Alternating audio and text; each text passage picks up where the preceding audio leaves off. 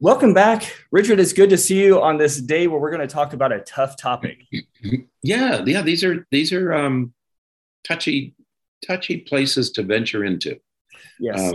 Feel like I'm climbing on a very thin sheet of ice here, just crawling out, listening to that ice crack underfoot, wondering when we're going to fall in. But we will do so carefully. Yeah.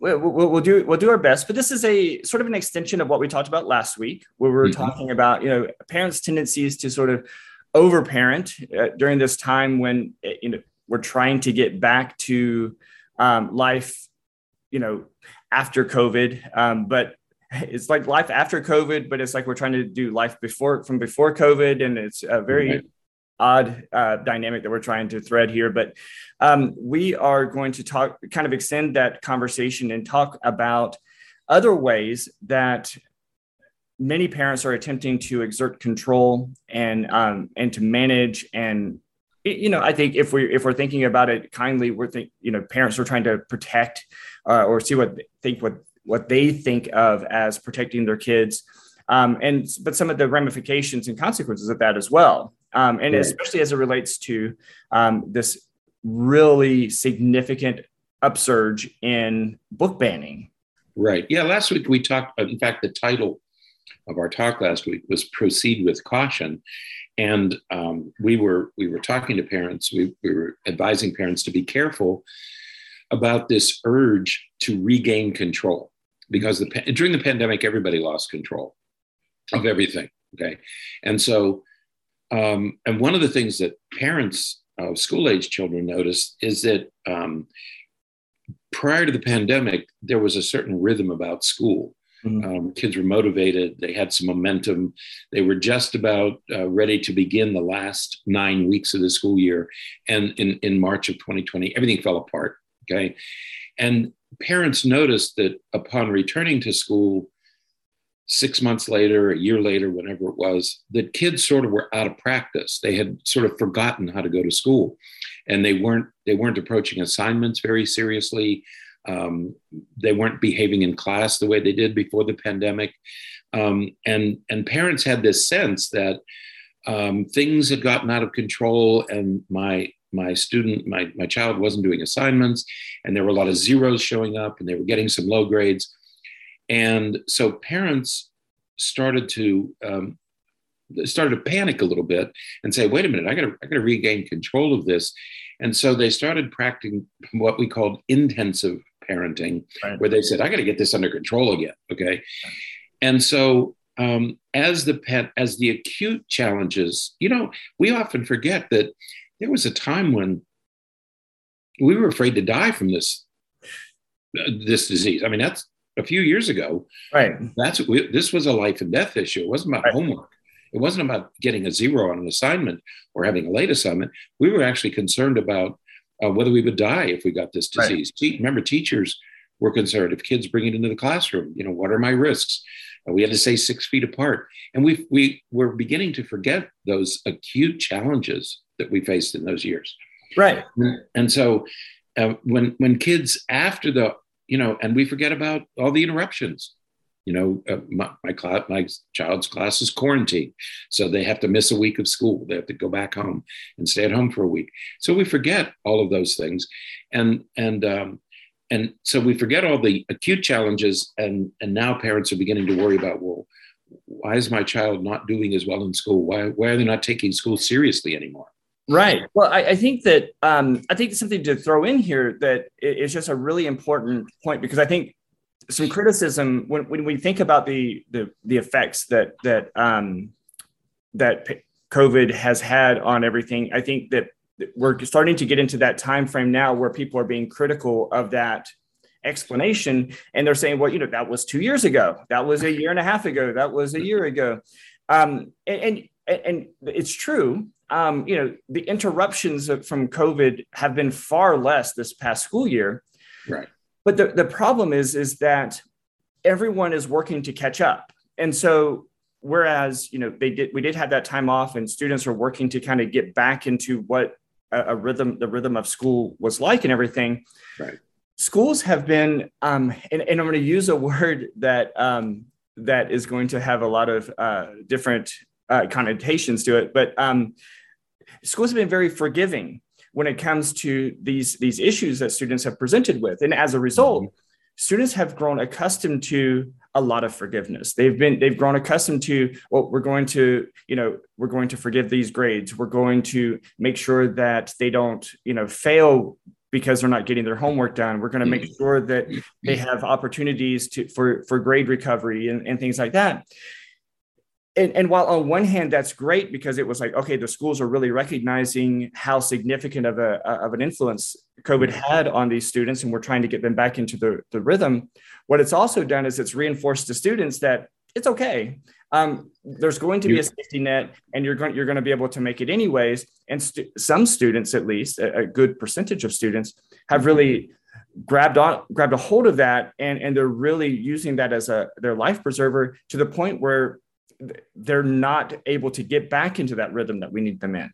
That's right. A significant number of students, even students who were doing well prior to the pandemic, are not doing so well now because of this grace, in a sense. They've been offered this grace. Remember, in March of 2020, there was no testing. End of year testing, okay? Just didn't exist. And students were told nobody would be held back. And it didn't matter what your grades were. It didn't matter at what grade level you were reading. Everybody was going to be promoted. And then you had summer vacation. And then you had another year of interruptions. The 2020 and 2021 school year was another year of disruption and interruption. And so students sort of got out of the habits, the good habits that they had developed over the years. All those began to evaporate. And so there's this very real feeling that kids seem to have forgotten how to go to school, okay?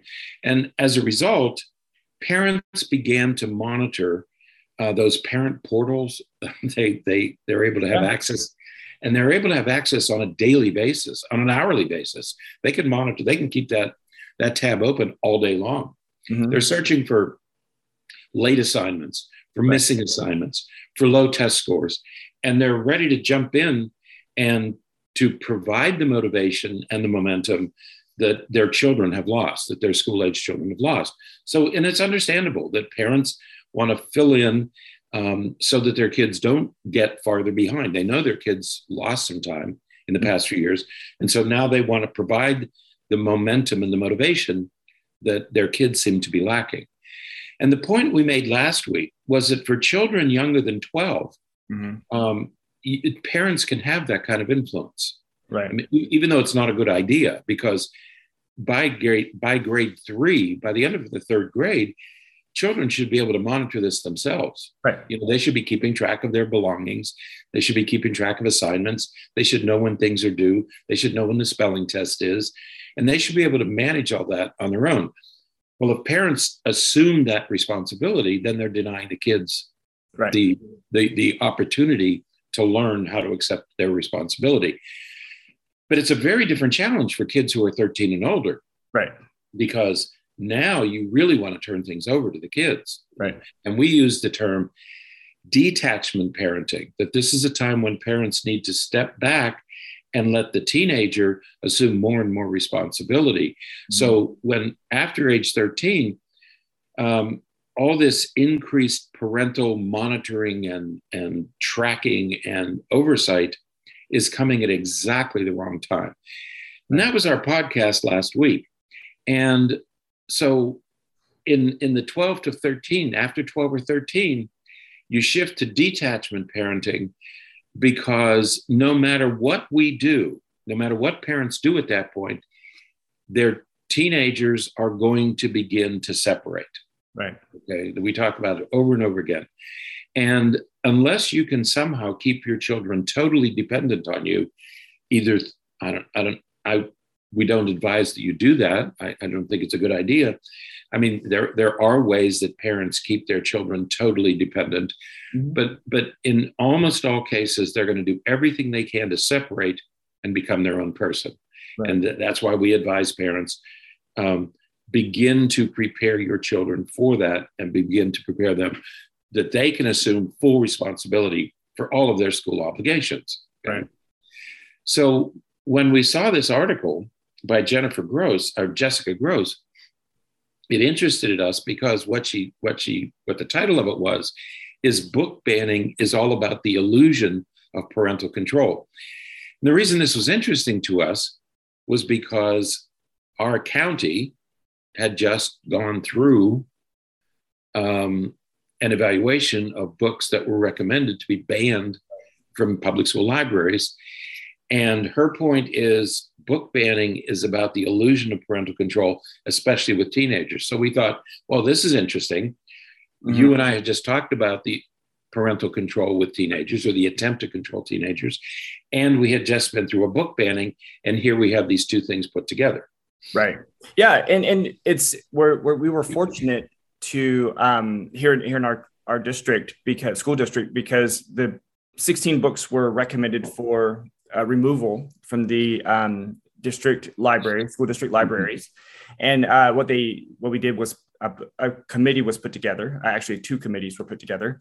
And the committees were comprised of people from varied backgrounds. And you and I had the opportunity to sit on those committees. You were on one committee and I was on the other committee, and each of us reviewed 8 of the 16 books. And it was a fascinating process to hear people's opinions, thoughts, and reviews of some of these books. Some of them, which were, Pulitzer Prize winning books that have been around for a long time, that have really helped shape the way that we think about some things. And it was an interesting process to review. And again, this article, she talks about this issue and the ramifications and the potential, the intent, I suppose, behind book banning. And as you said, she refers to it as it offers the illusion of parental control. And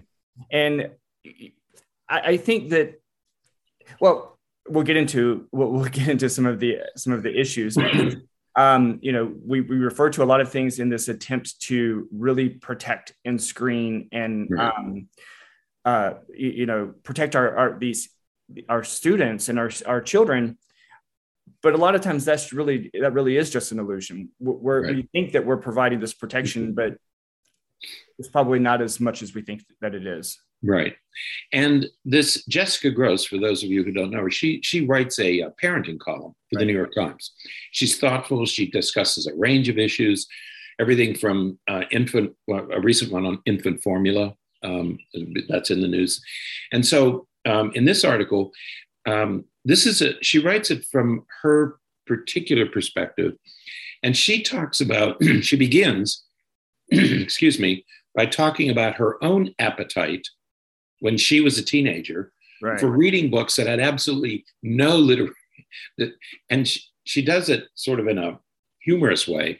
She talks about her own appetite for reading books had absolutely no literary value and would probably be considered at least inappropriate, possibly pornographic by any community standard that you use. Okay.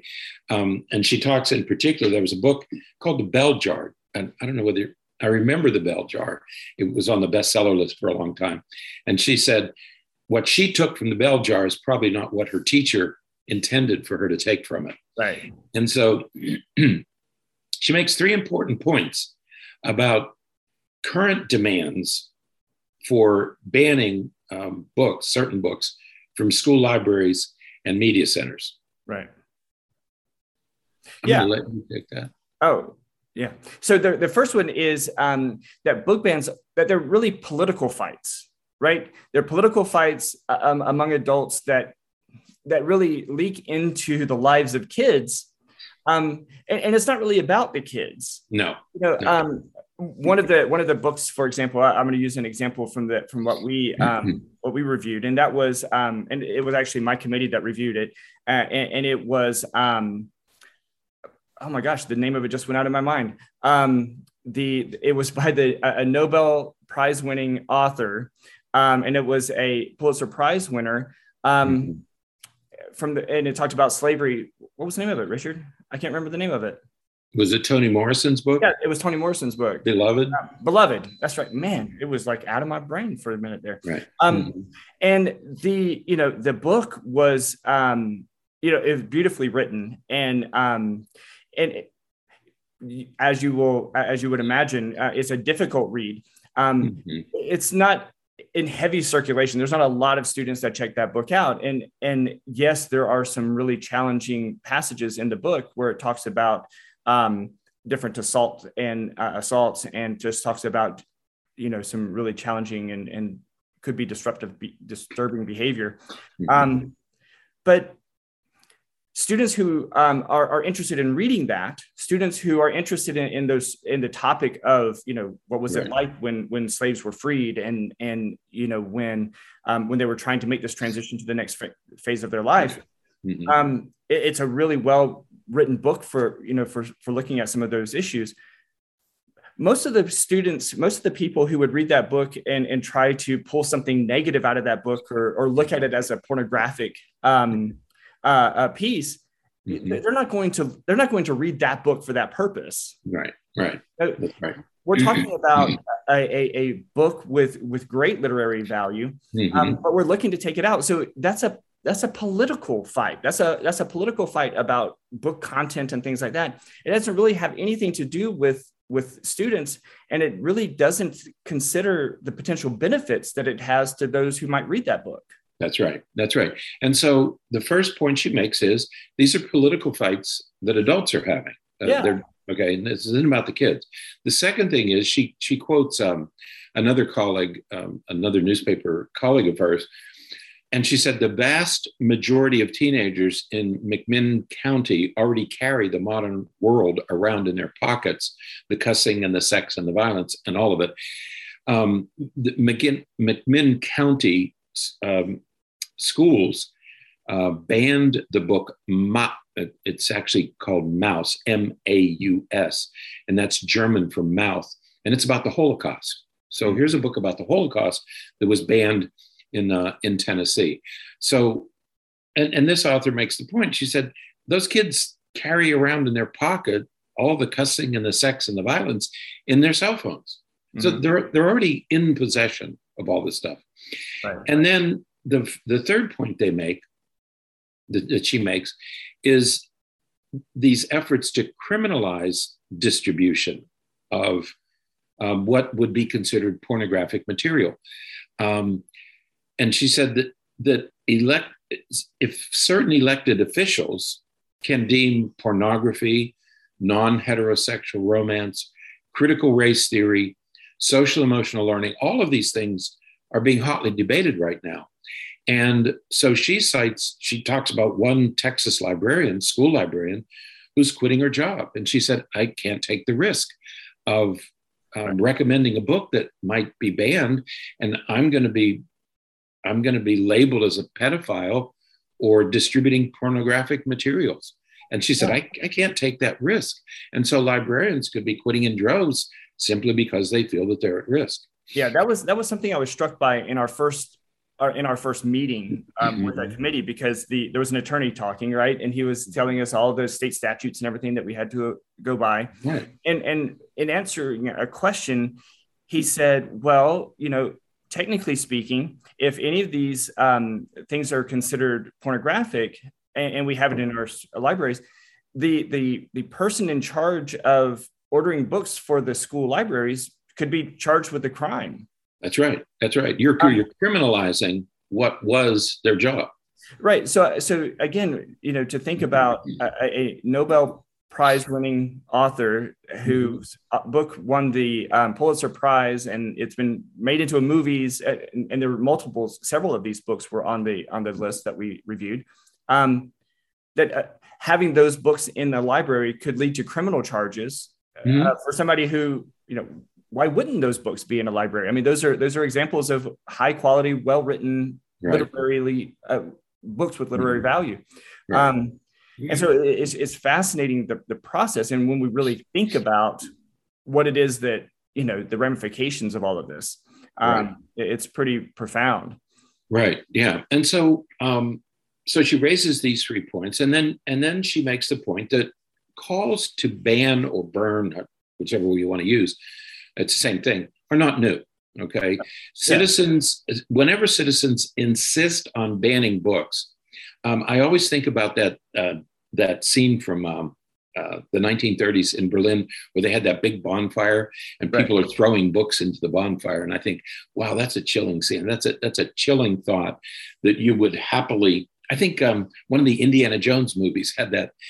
Included that scene in it, where the book burning scene, where they're throwing these books on the bonfire.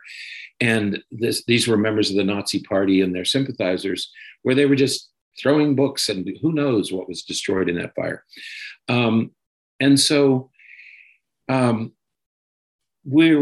she also includes an interesting article from the American Library Association.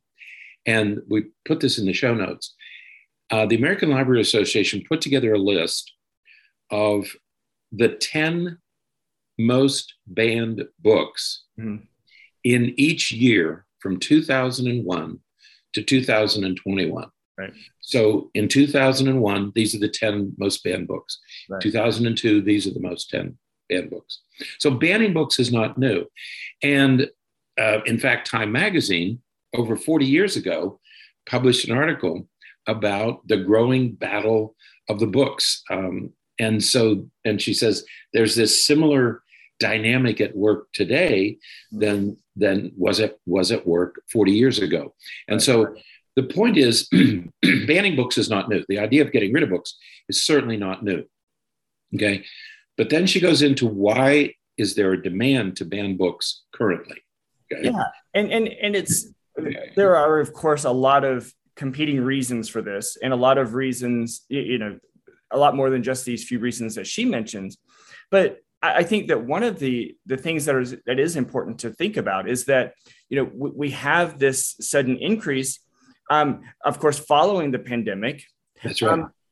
Because we've had, if we just want to look at, we've had more time to look at some of these things. We've had more time to think about some of these things. Again, parents are working really hard to protect and control and shield and shelter their kids from some of these things. But so much of it is, for political control or religious fervor, that we're looking at. These books introduce ideas that are against my political views or my religious views. And because they are against those views, we need to protect our youngsters from them in an attempt to shield and protect them from these ideas that may lead them astray. Right. And I think that's a common perspective. And even when we, in our committees, people talked about it in those ways, that we can't let high schoolers read about LGBTQ issues, or read a book that talks about transgender individuals in a positive light. That it's something that's normal, that can happen to some people, and it's all in an attempt to shield and protect, but it's with this guise of political and religious control and shielding. Right. Yeah. And so 40 years ago, there were reasons why people wanted to ban books. 100 years ago, there were reasons why people wanted to ban books. Banning books is not a new idea. It's not something that just popped up in the last 3 or 4 months. When the pandemic hit, we all lost control. And so parents wanted to regain control wherever they could get it. That was understandable. Okay. But when teenagers went back home, the other thing that we forget is that even college students, kids in their 20, 21, 22, when colleges shut down, kids went back home. Right. And so now you have essentially adults returning home. Mm-hmm. And it was only natural that parents would say, okay, I'm the parent again. Well, but you're the parent of a teenager who's already been living on her own for 2 or 3 years. Okay. Right. So when Gross talks about the illusion of parental control, that's what she's talking about. Because when these teenagers, whether they're high school students or college students, went back home, it was only natural for parents to want to regain control of what they were doing. Well, at that point, kids are going to be doing a lot of things that their parents may not want them to do. Okay. Right. And rather than becoming independent, kids were forced back into a dependent relationship with their parents. Okay. And so this period of enforced togetherness gave some parents the illusion that they could regain full authority over their children. And that is an illusion. Okay. Well, right. I think that sort of a nuanced leg of that is that, when everybody was home together, even college students and high school students, everybody was home, parents witnessed more about what their teenagers and young adults are doing. And they're thinking, wow, we really need to rein this in, because, maybe it's because, 20 years ago, it was the video games. Well, we have to really rein in these video games because look at all these, the school shootings and the violence at school. All those kids play these violent video games, so it must be the video games. So we need to ban those. We need to restrict those. And then, so this is another iteration of the same issue that, well, our kids are, becoming sympathetic to these issues or these social issues. And so they must be getting it somewhere. And here's one potential place that they're getting it. And it's in books. Yeah, they were appalled with what their kids were learning and reading. Suddenly they were watching it up close. When kids were at school and in college, parents didn't know. Now they're at home, they're in the living room, they're in their bedrooms, they're at the dining room table, and parents are saying, wow, what's going on here? And so there was an understandable reaction on the part of many parents. But parents and teens are going to clash. It's going to happen. They have since medieval, forever. Okay.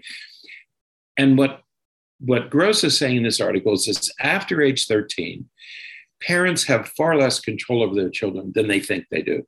Because at that point, and we made this point last week, that children's hearing apparatus begins to tune more to peers than to parents. Okay. So there's a biological change that occurs.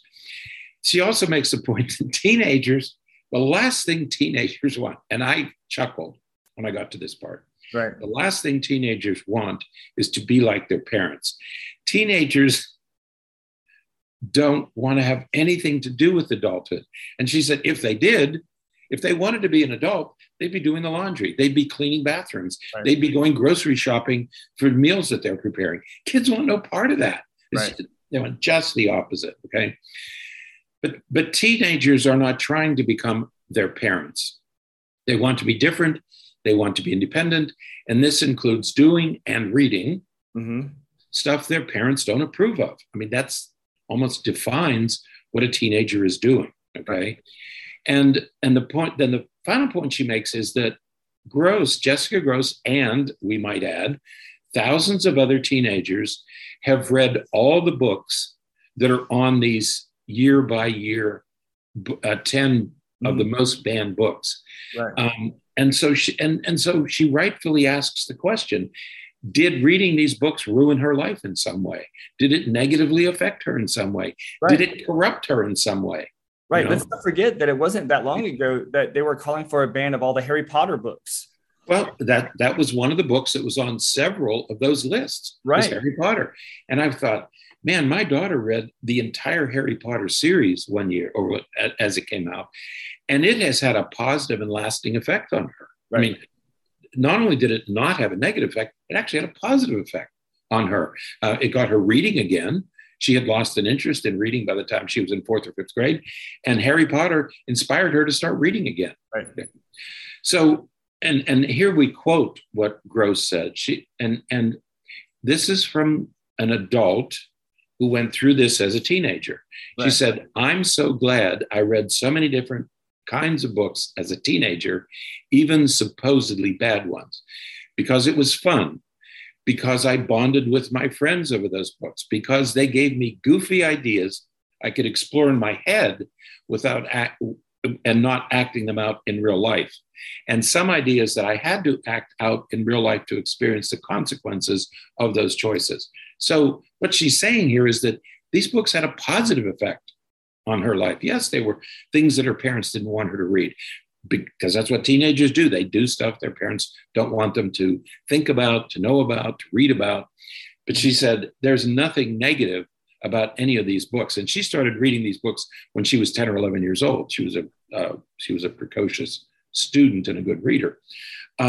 So so we have to remember, I mean, from a teenager's perspective, they're going to access this stuff. Right. I mean, we could talk all about what we accessed as teenage boys. Our parents didn't want us to, but we did anyway. We found a way. Okay, as that famous line in Jurassic Park, nature finds a way. Right. Well, and we have to remember that books are a collection and presentation of ideas. Books are ideas, right? And when we ban a book, we're trying to ban ideas, right. and whether you like it or not, teenagers are going to have ideas, and they're going to want to explore and understand those ideas. And we can ban books all day long, but as you said earlier in the podcast, they have access to an infinite number of ideas. And many of those ideas, you're not going to want them to be exposed to either. It's all in their pocket, on their phone. Right. And so, again, book banning has been around for a long time. There've been some really negative consequences to that, some negative examples of that related to, you mentioned the Nazi Party earlier. Same thing happened in China, right, in the 1960s. Oh, it was a terribly frightening time. Yeah. And if we think about what those governments were doing at the time, what their plan was is to restrict their population from experiencing ideas. They didn't want thinking about different things in ways that was different than what they wanted them to think about. Right. North Korea does the same thing right now. Right. They have restrictions to their internet and restrictions to what their population, the people there, can have access to. So it's there, but it is the ideas. We want kids to think. My goodness, we want them to explore their ideas and their thoughts, and that what comes along with that is knowing what the thoughts and ideas are from other people. Right. And you have to read to get that.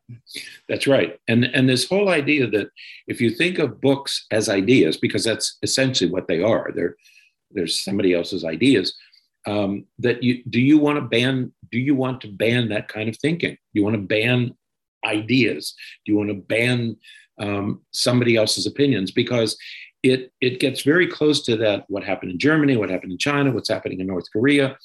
Who gets to decide what gets banned? Right. First of all, can you ban it? Because in all those countries, there was a literature that you weren't allowed to possess, but people possessed it anyway. They just did it in secret. Okay. In our country, it was illegal to teach a slave how to read. But people did it anyway. Okay. And so you can't keep these things, you can't keep ideas contained. Well, you can, but under some very harsh, and is that the country that we want? Right. It was also interesting to me that the first book that was ever banned in the United States was Uncle Tom's Cabin. And the reason it was banned is because it took an abolitionist stance. And this was before the war between the states, before the Civil War, the war for Southern independence. This book was banned because it espoused, it encouraged the abolition of slavery. Okay. And so it was banned. That to me was striking. I mean, why in the world would you ban a book that called for the abolition of slavery? Well, in 1860, we understand why. In 1850, we understand why. Okay? Right. So we have to be careful about banning books, because books are ideas. And is that the kind of place where we want to live? Is that what our Constitution stands for? Okay. Right. And I think as we're kind of pulling all this together, again, we've talked about how book banning isn't new. This is something that's been around for a long time. Right. But also, I think you made the great point of saying, whose standards are we going by? The Supreme Court to decide.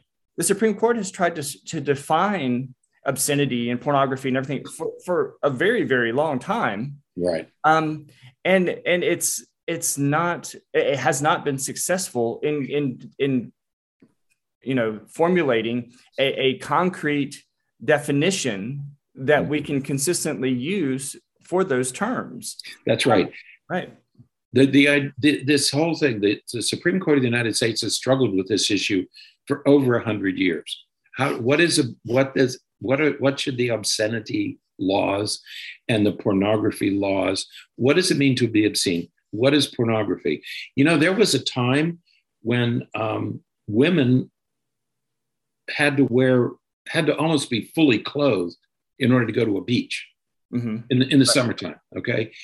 And we can cite all kinds of things that at the time sounded reasonable, that seemed to be reasonable, that changed over time. And so obscenity laws the Supreme Court of the United States has never succeeded in defining what obscenity and pornography are.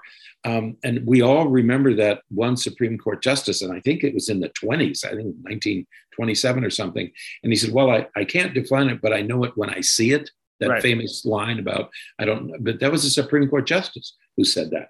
And so we have trouble defining exactly what obscenity and pornography are.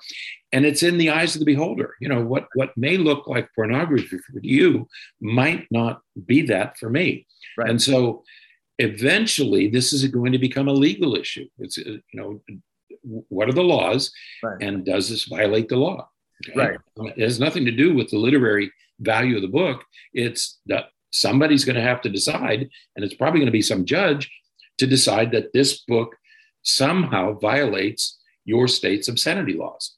Right. And I think that, we've talked about this point many times on the podcast, but many of the books that people look to have banned contain issues that are maybe controversial or maybe edgy, if we want to think about it that way or something. But that doesn't necessarily mean that it's an issue that you need to protect your child from. Usually it means it's an issue that you need to confront your children with and talk to them about it and sit with them and explore those ideas and share with, it's perfectly appropriate to share with them your perspective of it. If you disagree with that view or that lifestyle or those ideas, to talk to them about how you disagree with it is perfectly acceptable. And that's really healthy for them.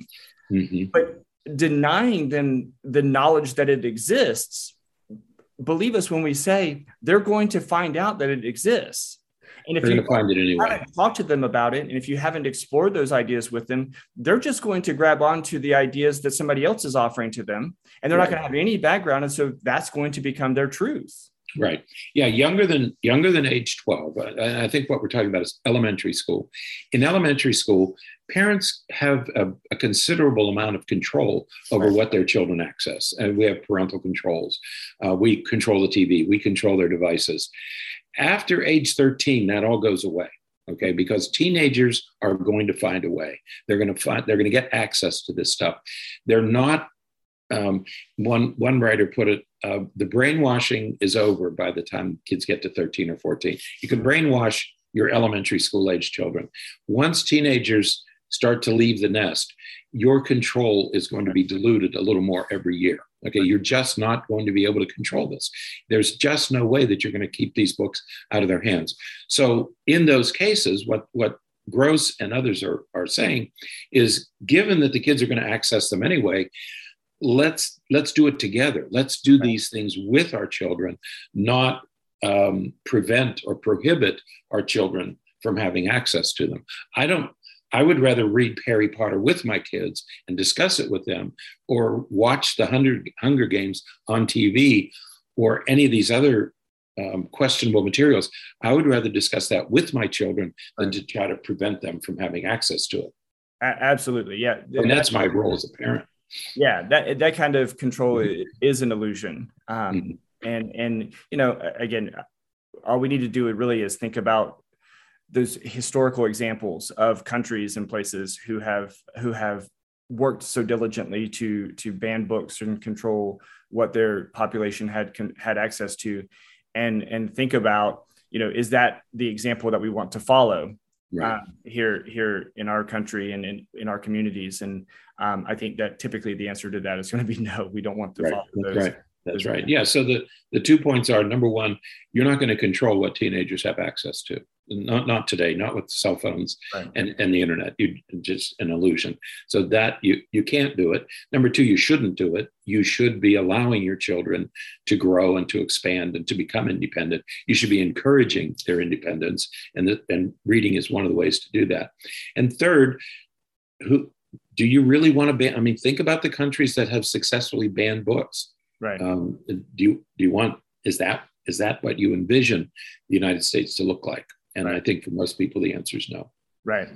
And of course, obviously, we're not talking about those things that are, very obviously pornographic, or we're not talking about that kind of stuff.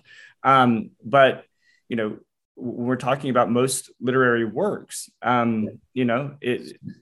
We should have those discussions and talk about things and everything. So. Yeah, there was a time when men's magazines were displayed at the checkout counter of the grocery store. They were behind little opaque coverings, but they're not there anymore. And I don't mind that. Okay, I have no problem with that, because those are not literary. Those are meant for a very different purpose.